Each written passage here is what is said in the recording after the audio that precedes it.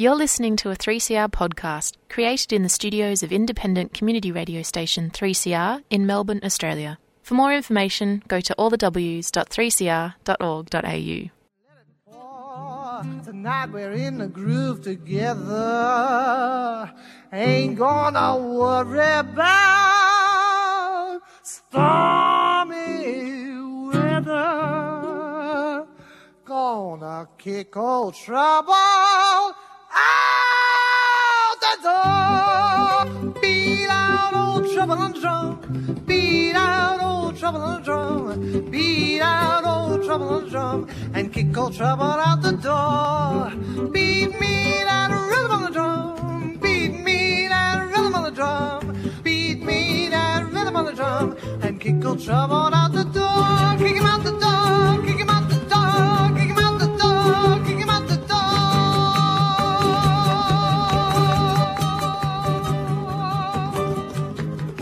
Welcome to Radical Australia on Community Radio 3CR. This program is streaming on 3cr.org.au. The program is podcast.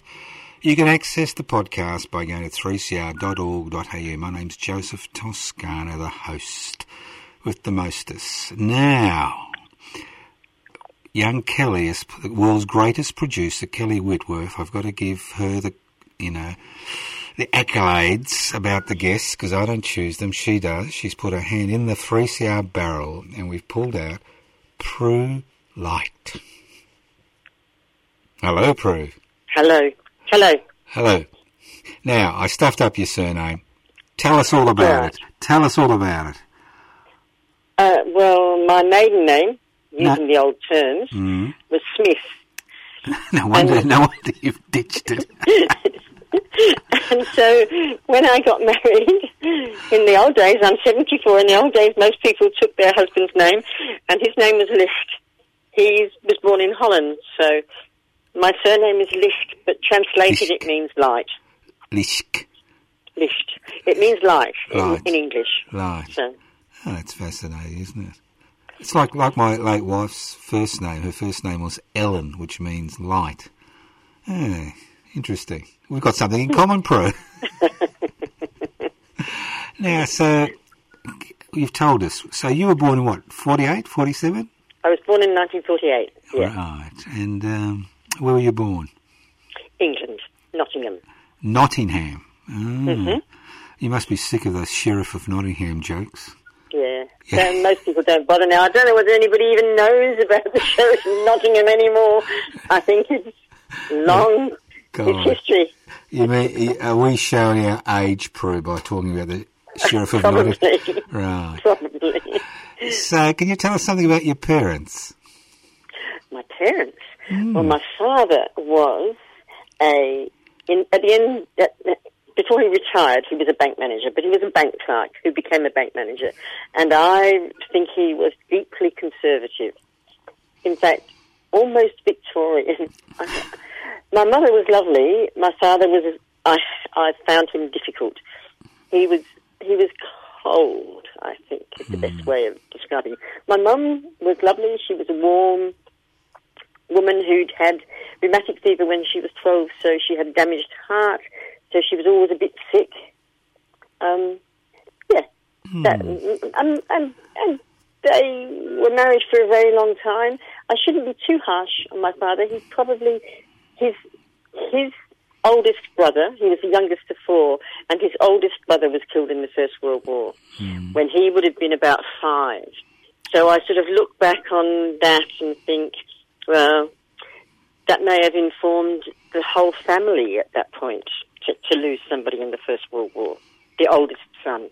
Yeah, no, it was a horrendous situation. Here in Australia then we had 5 million people, 420,000 volunteered, and the key word was volunteered.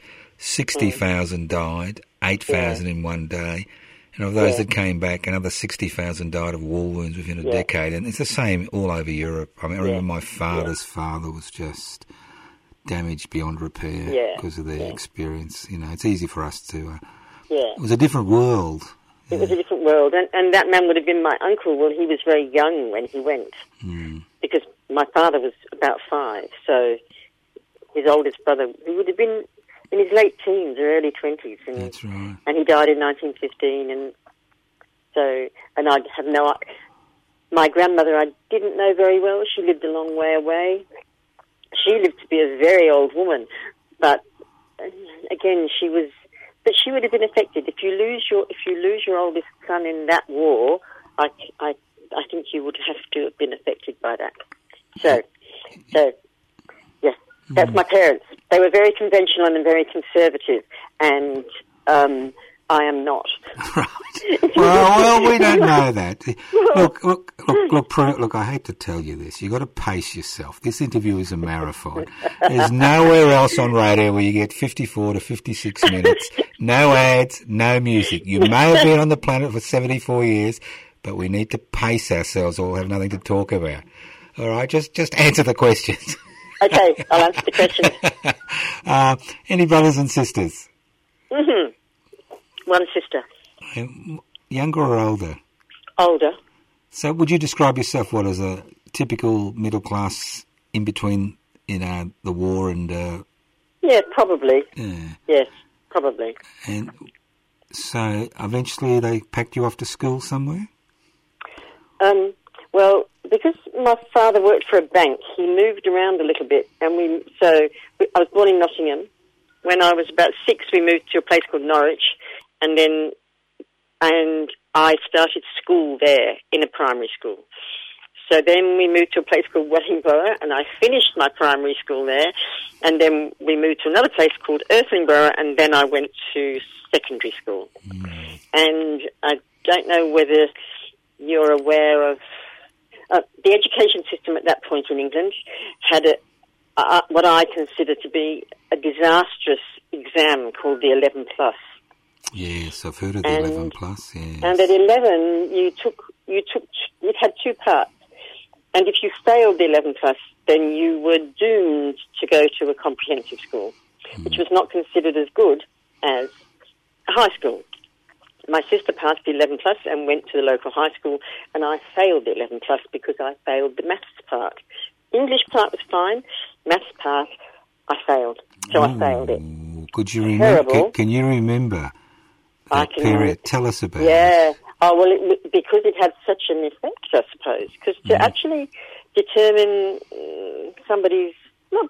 but have an impact on what happens to somebody's life at 11, because I ended up going to the local convent school because my parents didn't want to send me to the local comprehensive school.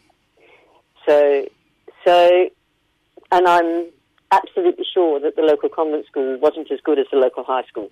Right.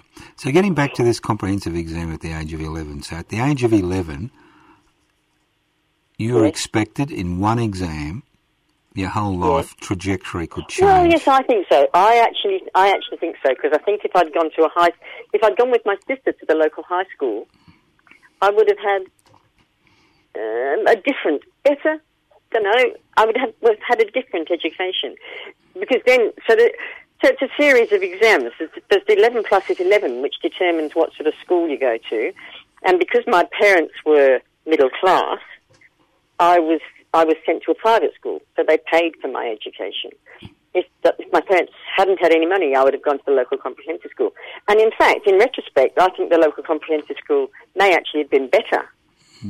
So I don't know that now, but it may be true that the local comprehensive school would have been a better school. So yes, and then the next stage was O levels, and then the next stage was A levels. And to do anything professional, you needed to get at least 5 or 6 O levels and 3 A levels.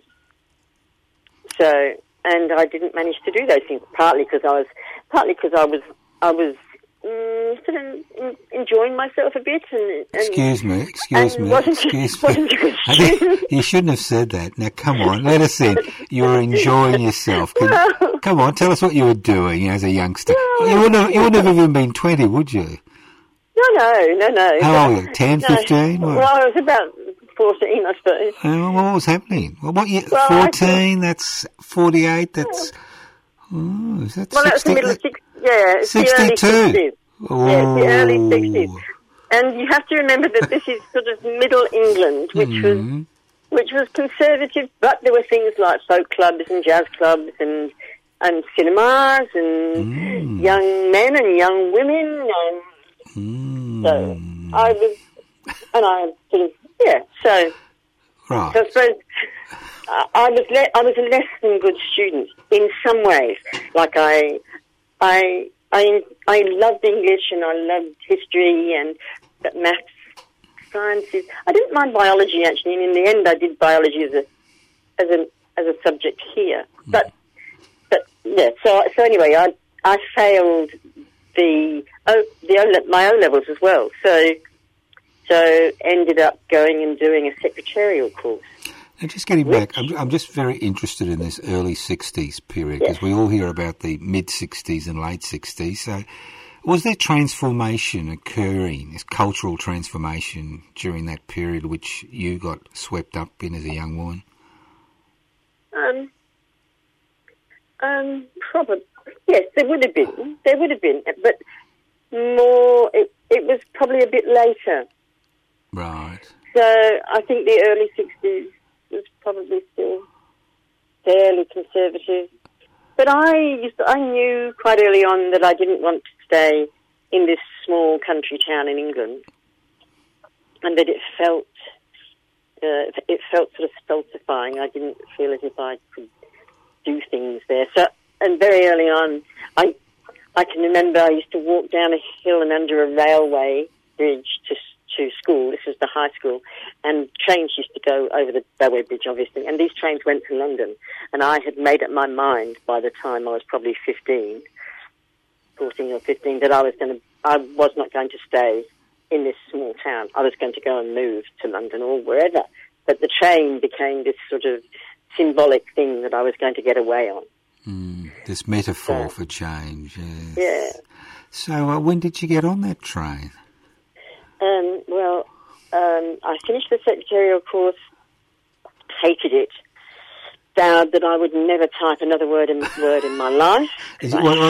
What did you do? Touch typing? What's that thing? Yeah, I did touch typing and shorthand. Oh, shorthand. Oh, yeah. Oh, shorthand and touch typing. And touch typing, you have to be quick, and you have to not look at the keys. And it's anyway. I didn't like it. We're dredging up horrible memories. And I couldn't see myself doing it. So when I was nearly 18, just short of 18, I became a matron in a boys' boarding school. A junior matron in the junior house of a boys' boarding school. What, yes. In this little town or in London? No, this was in Sussex. I moved then to Sussex. Did you catch the train? I want to know, did you catch the train? No, I think my parents probably drove me there the first time. I assume they were happy. And from then onwards... Well, were they happy to get rid of you, were they? No, I don't know. It was not. So from then on, I caught the train to London, and then I caught a bus the rest of the way. Right. If I went home. I went home, for weekends and stuff, so... But I never lived for a long period of time at home with my parents again. So I was a matron in a boys' boarding school, a junior matron in the junior house. So the boys' boarding school had a junior part and a senior part, and the junior part was for 8 to 13-year-olds, and so I was a matron in this junior school, looking after 8 to 13-year-old boys. Well, I had a previous producer on this program before the great Kelly Whitworth wandered in, and she was a matron at a junior girls' school here in her early 20s. That's interesting, isn't it? Yeah. There were 4 matrons, and the 2 senior matrons were both in their 50s. Right. And then there were 2 junior matrons who were young, late teens or early 20s. So, well, did you aspire to stay there till your 50s? Did you, or did you think? No. No, right. No. I couldn't imagine. Here we are, 66, 67, 68. No. And the reason that the older matrons were there was, I didn't know what I wanted to do, basically. I got to 17, finished this secretarial course. I knew I didn't want to do that. I had wanted to be a nurse, but I didn't get enough. I didn't pass the exam to be able to become a nurse, so I couldn't do nursing. So then it was I did the secretarial course, decided I didn't like it, went and worked in a school, still didn't really know what I was going to do, and so stayed in the school for about 2 years, then moved to London, and worked in an office in the end, but I was a telephonist, I was a telephonist with the old plug and board. I was a receptionist, and and that was just a means of earning money, basically. So you arrived in London in what, 1968? If you were 20, were you? Or 67? 67, 68, probably. Well, it must have been a bit of shock for you, was it? Living in London during that period? No, it was wonderful. That's what I mean, a positive shock. Yeah, no, it was fantastic. It was fantastic. It was great.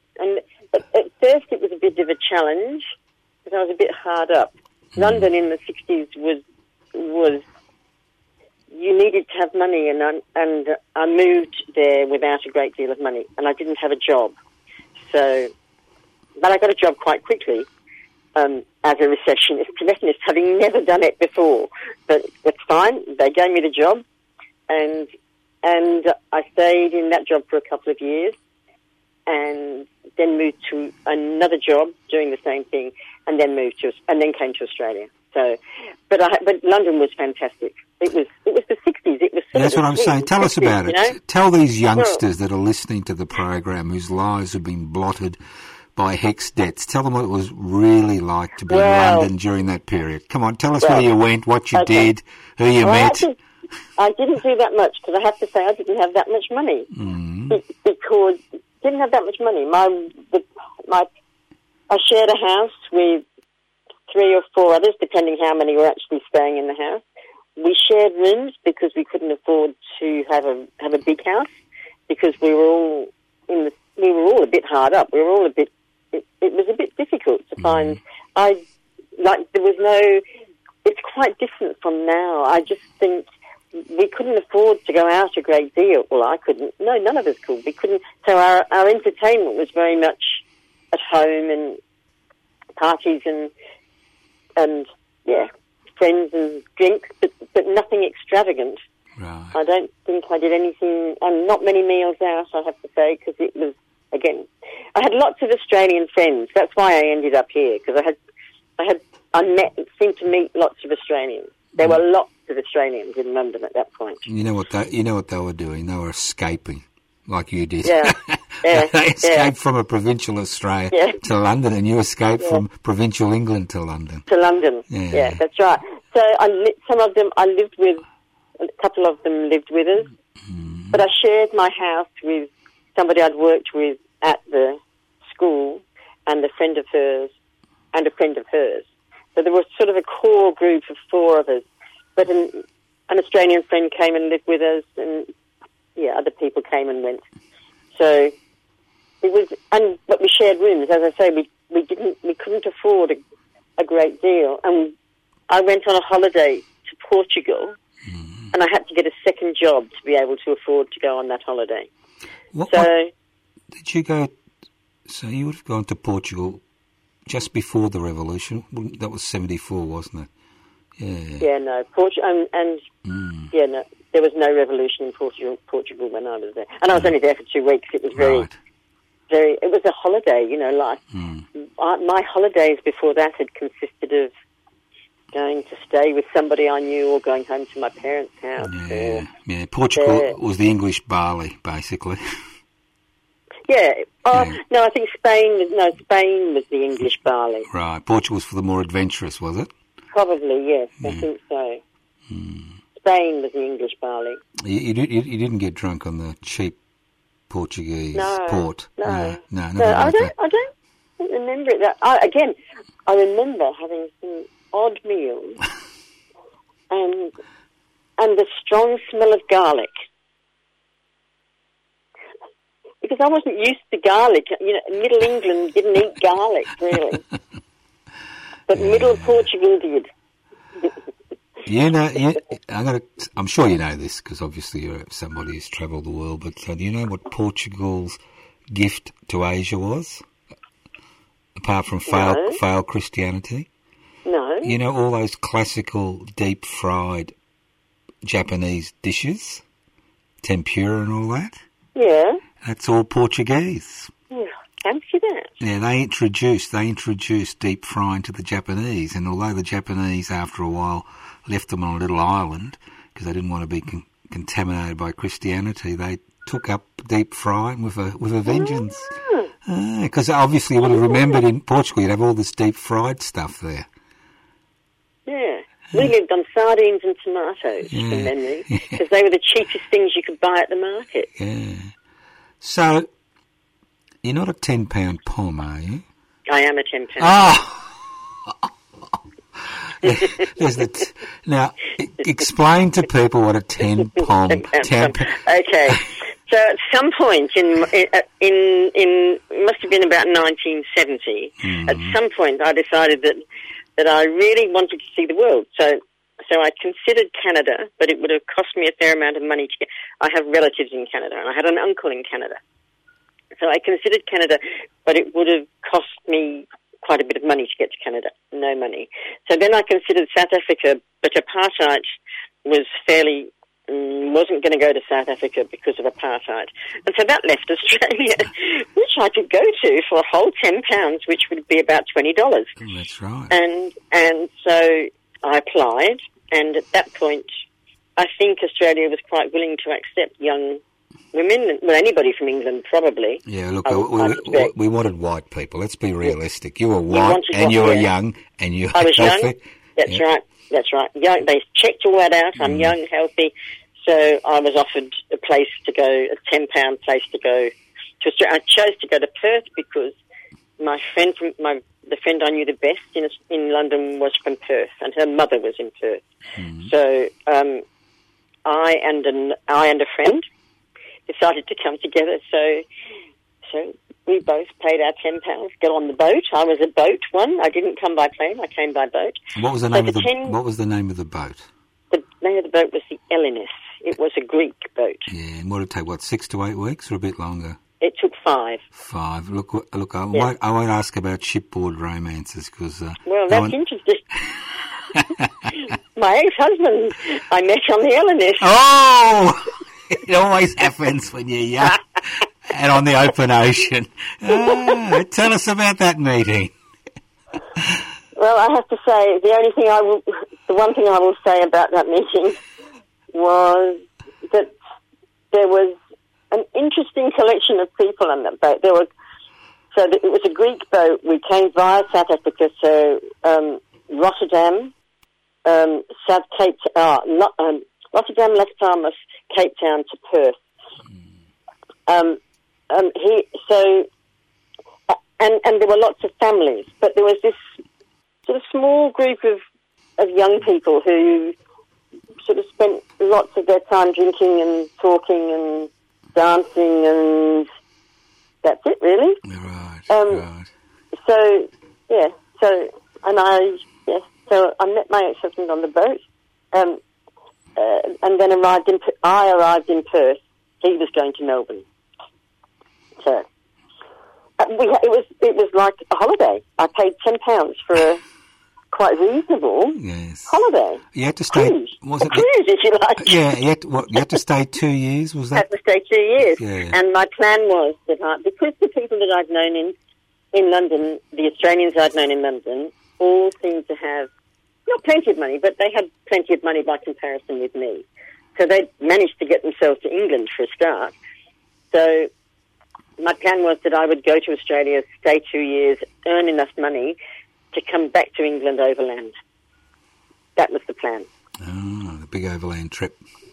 The big overland trip. The combi. Yeah, the cheap hemp in Afghanistan. The combi trip. Yeah, that type of trip, wind your way through. Yeah. Did you ever do the trip? I didn't do that trip, no. Oh, well, so... I went back to England lots of times, but I didn't do that trip, no. So let's get back to Australia. Here, secretarial job? Initially, yes. A receptionist job. Really? Telephones again, initially. then got married and had 2 children. And during the course of the children, I went back to school here. So then I did HSC. Was it called HSC then? I couldn't remember. Yeah, I think it was HSC. It could be VC, I don't know. It doesn't matter. But you graduated from high school, basically. I did. Yeah. I did. Which was interesting because, like, I was 20-something or other and I had a couple of kids and the first subject, I did English when I was pregnant, and then I went back and did 2 subjects at a TAFE school. That's cheating. That's cheating. Doing English as an English person, you know, that's cheating. So I did English first. Then I did. What did I do? I can't remember. I can't remember. What? Politics. Politics, biology. Yeah. So what terrible. Anyway, I got 5 of them. So I got 5 of them, which enabled me to go and do something else. Which is what? Then I went and did welfare studies.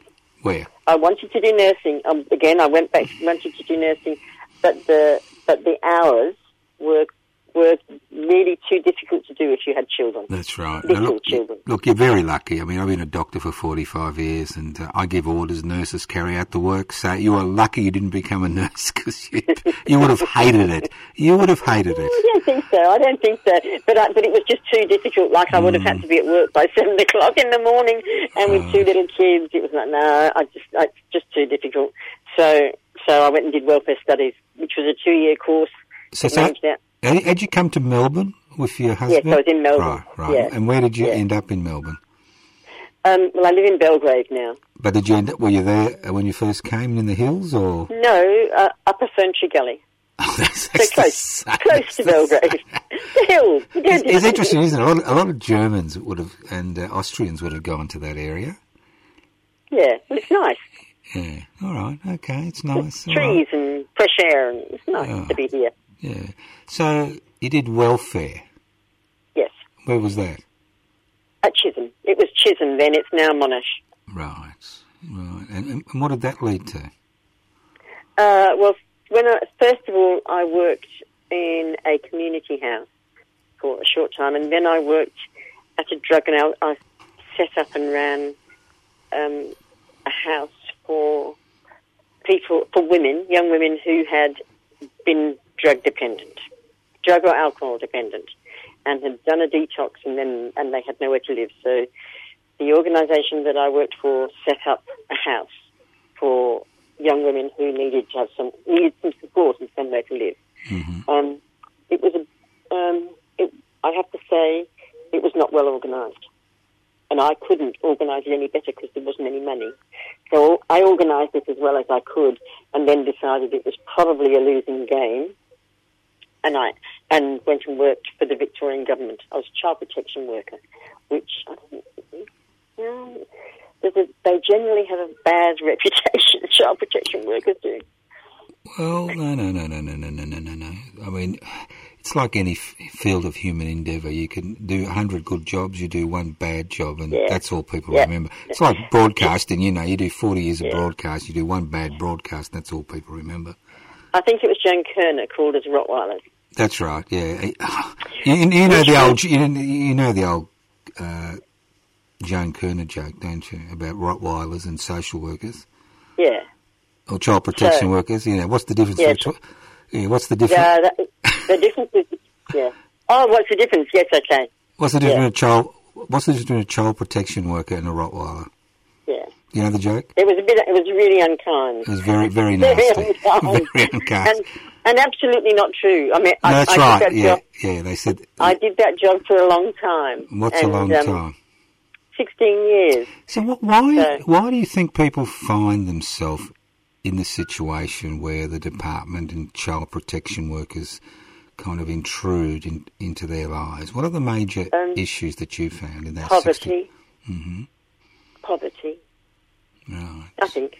And lack of education, lack of chances, lack of equality in the way we end up. There's lots of generational entrenched poverty that just keeps going on and won't change unless you change the system. So Is that what you learnt, that things won't change unless you change the system during those 16 years? Was that? Or you knew that beforehand? I probably knew it beforehand, but probably I knew it not with quite such stark reality. Probably there were people who we could really. It was very difficult to help because they'd come through the same system. It perpetuated itself almost. And there were kids that I knew that this child would end up in the same situation that I was trying to get it out of. But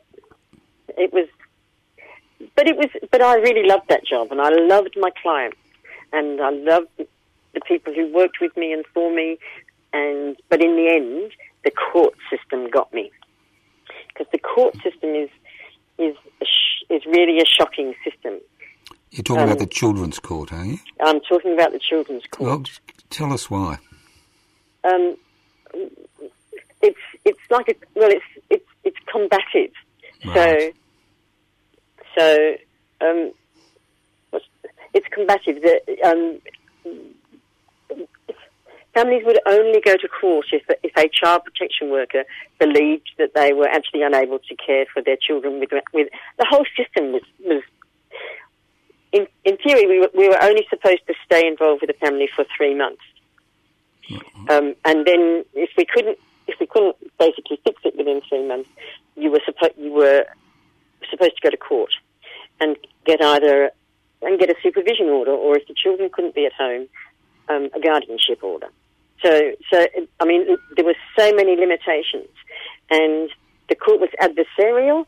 So the child protection worker was supposed to advocate for the family, but was also supposed to be the Rottweiler, if you like, yep. who actually. So it was a sort of difficult role. So you had to run this sort of balance between actually being the person with the big stick and the kind person who's saying, look, we can give you this and we can do this, and tries to think of tries to problem solve, tries to help the kids. It was so. But anyway, we ended up in court often, not that often, but often enough to make court a part of the system that you couldn't avoid. If I could have avoided it, I hated it, because the lawyers were against, if they were representing, so the child had a lawyer, the parents had a lawyer, and DHS had a lawyer. The child protection worker had a lawyer. So, and you tried to work out the best possible way of managing what you were there for, which was that the parents were finding it difficult to manage looking after their kids, and so the kids were at risk of something. Sometimes it was really serious. Sometimes it was children who'd been hurt, were bruised. Sometimes it was children who were emotionally damaged by the way their parents looked after them.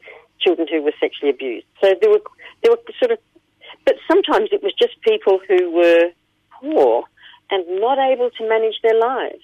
There are people who actually can't manage their lives very well, but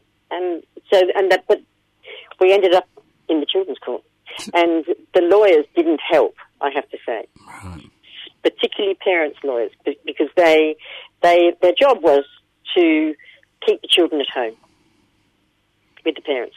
And sometimes, when I first started working there, it was actually easier. There was more discussion, if you like, and it was easier. It got more difficult to the point where I just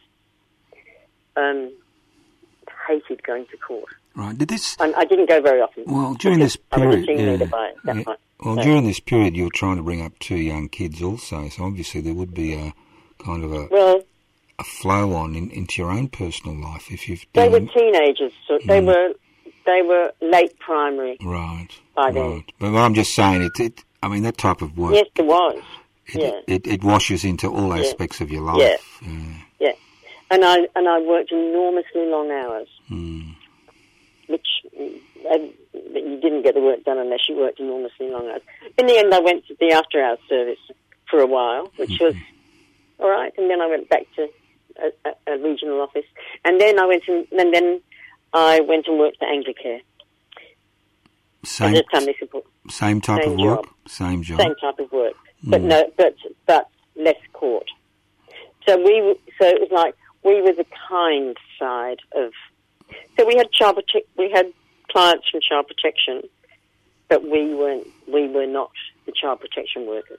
We had to negotiate with them all the time, but we weren't child protection workers. So I dropped in salary considerably,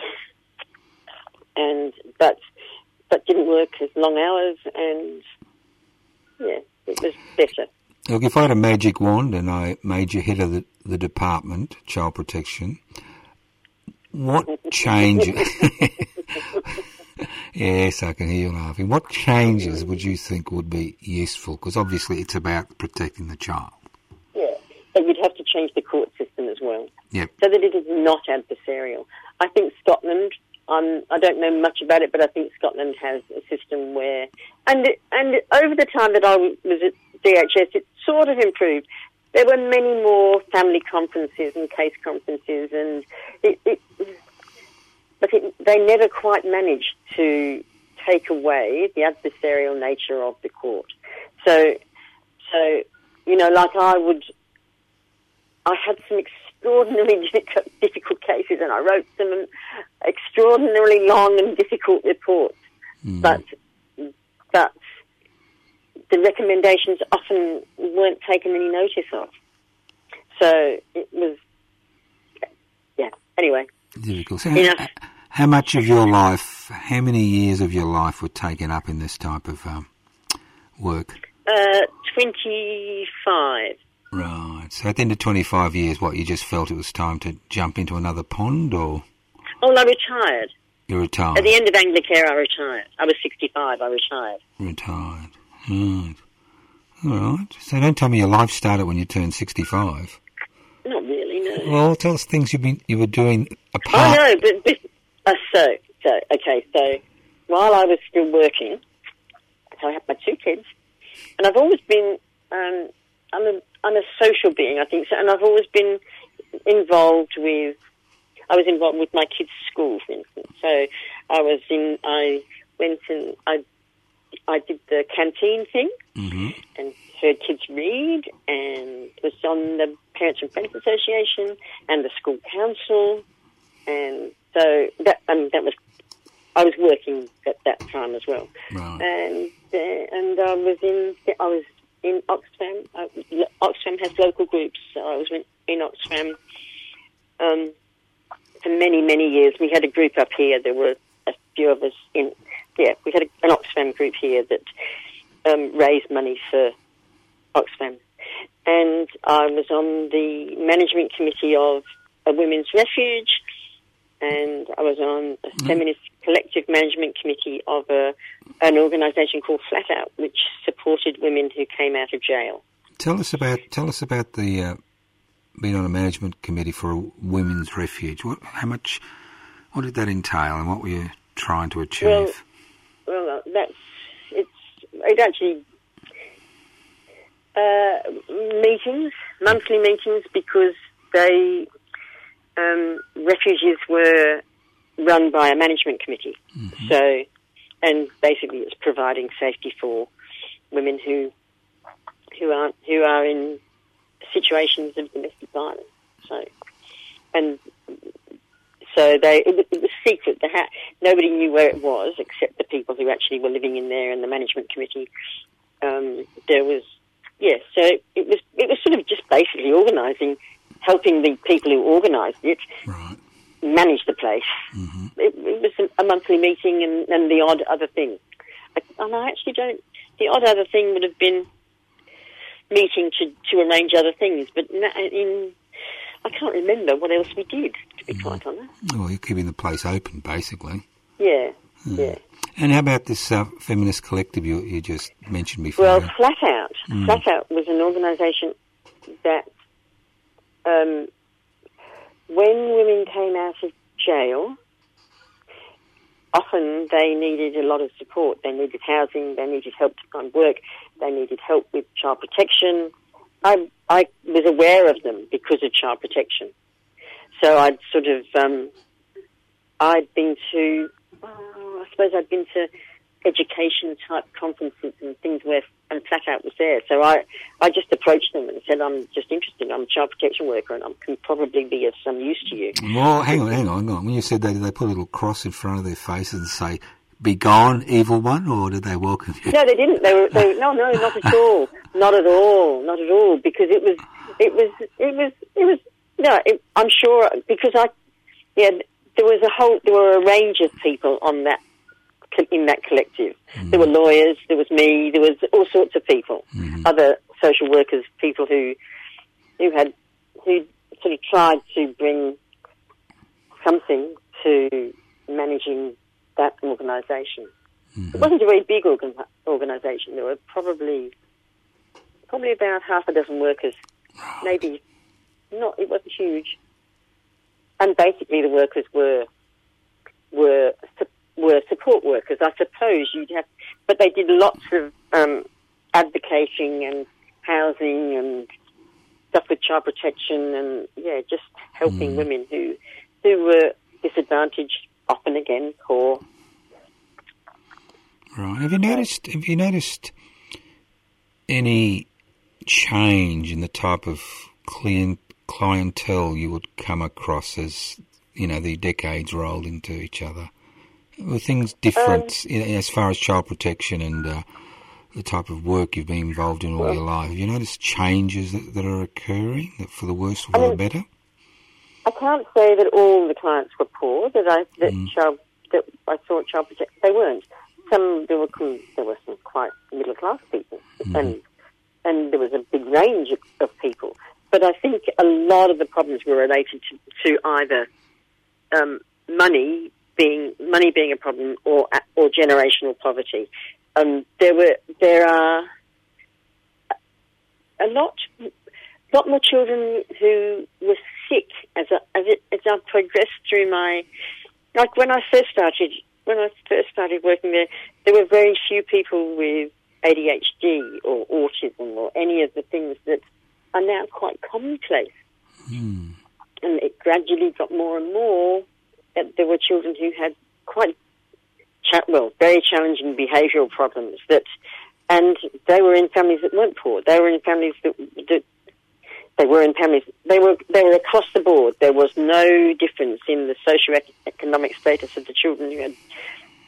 Maybe there was a bit, but it was a much more general problem that children would have some sort of behavioural problem that made it very difficult for schools and parents to manage them.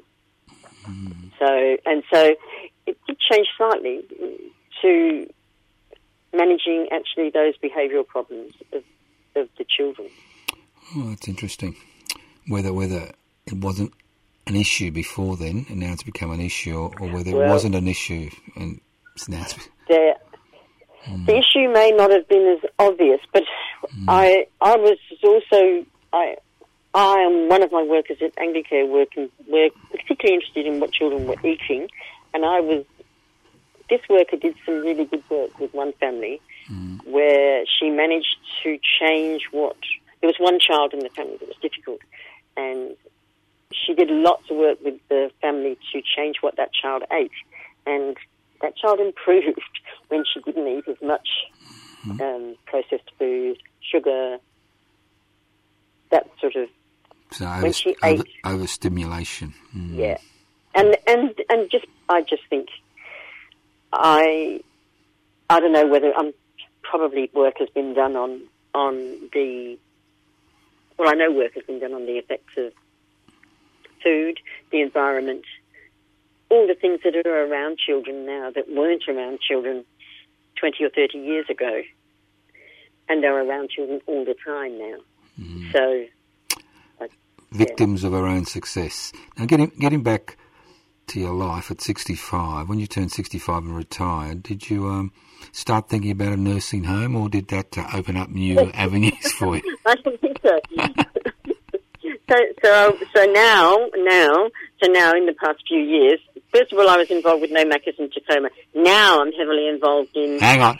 Let's get asylum seeker, because I have to get this in. No, we got plenty of time. Remember, I'm rowing the boat. All right. Well, you're not going to get it. We have to get this bit in. It will get in. We got plenty of time. We got about 15 minutes to go. I know it sounds like an eternity. It's a marathon, okay? And we'll let you sprint at the end. Now, No McDonald's in Tacoma. Tell us about that. No Macca's in Tacoma. No McDonald's. I retired in 2013, and it was just at the beginning of McDonald's wanting to build McDonald's in Tacoma, which is the next little town along. And so there was a huge groundswell of people here that didn't want McDonald's. Huge. We surveyed Tacoma, and over 94% of the people in Tacoma did not want that McDonald's built. However, it was built. We lost. They pulled down a really lovely Indian restaurant. They pulled down two buildings, a house that was an Indian restaurant, lovely Indian restaurant, and the building next door, which was an old dairy. And they razed those buildings and built McDonald's in Tacoma. Yeah, you know, which, I remember that. Still there. Look, I'm forever grateful for that campaign. You know why?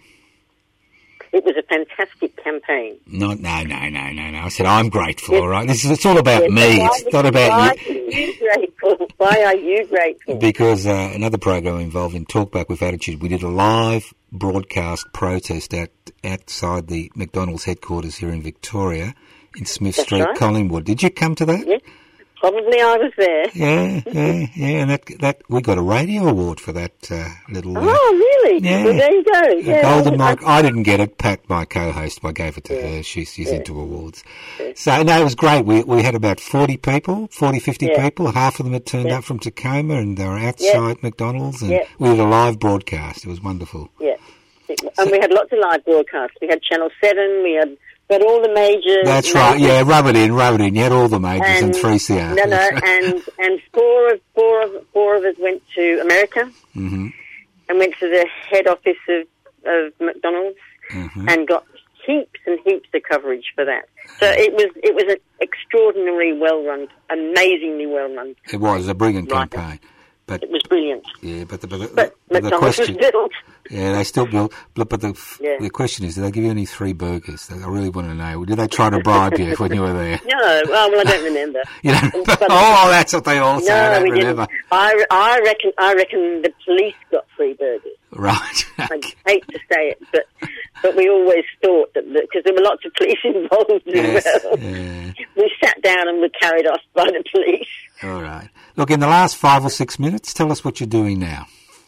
Okay, so now I'm very much involved with refugees and asylum seekers, and I'm a member of the Grandmothers for Refugees and an organisation called Kindred, and I'm sort of on the periphery of RAC. There's lots of refugee advocacy groups. Mm-hmm. So that's what I do now. I protest. There's a group of us stand at the roundabout in Belgrade every Saturday. What time? Hang on, no. Let's look at this because we want to get more people down there. So Belgrade at the roundabout. 11 to 12. 11 to 12. At the roundabout. Right. Every Saturday. In the middle? In the middle of the roundabout? No, we did, but the police asked us to move, so we moved. Right. So where are you now? So we're beside the roundabout, on the pavement beside the roundabout. You got a nice banner? Yeah, we've got lots of banners and lots of signs. And this Friday is International Human Rights Day. Mm. So there is a vigil at the Park Hotel prison in Carlton. There are still 36 men in the Park Hotel in Carlton. It's in Carlton. Lincoln Square. It's in Lincoln Square, Carlton. They've been there for a year. Oh, yeah, a year. It's about a year now. Prior to that, they were a year in the Mantra Hotel in Preston. They people who were medevaced from Nauru and Manus before the medevac legislation was repealed. And so they were in, about 100 of them were initially put in the mantra, and then they've been gradually releasing a few at a time. Mm-hmm. There are 36 still in the Park Hotel in Carlton, and there's no reason for them to be there. They haven't committed a crime. Well, they came by boat. That's the problem. So they came by boat after July 2013, when Kevin Rudd said, nobody who comes by boat will ever be able to settle here. And so there's the current system is just appalling. There are hundreds of people who are on temporary visas, or no visas at all because the visas have run out. So, and it's difficult to get work without a visa. It's difficult to get work if you have a short-term visa. There are hundreds of people in community detention who have no visas, and they're not allowed to work. The logic of it, they are partially supported by the government, the people in community detention. The people without visas are not supported by the government. So there's a lot of people who are really in dire straits, people who are refugees. They've come from Afghanistan, Syria, Sudan, all over the place. They've come from all over the place. And once upon a time, even under Malcolm Fraser, we were actually kind to people and welcomed them and helped them. Yeah. But now it seems as if we just say, well, we don't want you here, and we'll just put you away somewhere. I mean, this is the 8th year they've been in detention. Mm-hmm. People need to remember that. This is 8 years in detention. 8 years. Whether it's 9 years next year. Year. Nearly 9 years. Nearly 9 years. And under the Australian Constitution, as they found out about 25 years ago, that the government has the constitutional right to detain people indefinitely without charge. Yep. Yeah. There are people who've been in detention longer than 8 years. There's a few people who for one reason or another are stateless, and maybe they don't know what to do with those people. But there are not many, but there are a lot of people, hundreds of people in community detention. And if they do the wrong thing, in theory, they could be put back into locked detention. I don't think they will, because all the detention centres are full of people who can't be deported. And there are 60,000 people waiting for reviews. That's right. People don't understand that. 32,000. There are lots of people waiting for a review. There are still about 230 people on Nauru and Manus who are not in theory not in a detention centre, because the detention centres are closed, but they're still in those two places, and they've got no visas. They're sort of stateless. They've got nowhere to go, and unless the government changes their attitude towards New Zealand, that's right, or unless they can send more people to America. The American thing is just about done now. Because they made the arrangement with Bush, I think it was. Obama. That's they made the arrangement with Obama that they would take some of ours if we took some of theirs. It's just a weird arrangement. Anyway, it was about 1,100. It was over 1,000 people, and we're nearly at the limit of those people. So there are still a few people trickling off to America. Not many, and there are a few people who go to Canada because Canada has a really good sponsorship program. But you have to raise enough money to get them there and support them for a year. Okay. So that's what I do now, basically. Great. Now, look, in the last 2 minutes, have you got any advice for our younger listeners? We must have one listener under 90 somewhere. Advice? I mean, you've been around for 74 years. You've done lots of things. You've been part of the system. You've been outside the system. You know. So, my advice is, when somebody tells you something, be critical.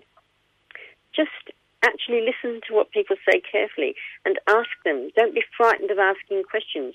Don't be frightened of checking what they're saying. Try and check that what they say is true, because there are newspapers in this country that promulgate such a load of lies and misinformation. can't believe how much misinformation there is out there. So what I would say to young people is make sure you question what you are told. Look around you. Be kind. The best thing you can be is kind to people. Yeah. What else can I say? Well, all I can say is I was about to take a collection to send you back to England, but I've decided you are, as they say as it's Christmas, you're an ornament to the nation. So, England's lost our game. Can I just give a plug? Yeah, sure. There's a vigil outside the Park Hotel prison in Carlton at 6:30 this Friday night. It's International Human Rights Day. The other thing that people need to do is phone Alex Hawke, write letters to your local Member of Parliament, and dare I be political, don't vote this lot back in. Thank you very much, Prue Light. All the best to you, and can you make me one promise? Yes. Can you invite me to your 100th birthday party? Because you had that grandmother who lived forever, so I'm sure you'll live forever. You seem to have the energy. All the best, and thank you for sharing your life and your advice with our 2 listeners. Thank you. Okay, thank you. Bye. Bring me shelter, I will not harm you. Bring me shelter, please. Bring me shelter, I will not harm you. I would shelter you. People would do anything for their families. It could happen to anyone, anytime. Somebody in France, somebody in England basically sat down with a ruler and just drew lines on that.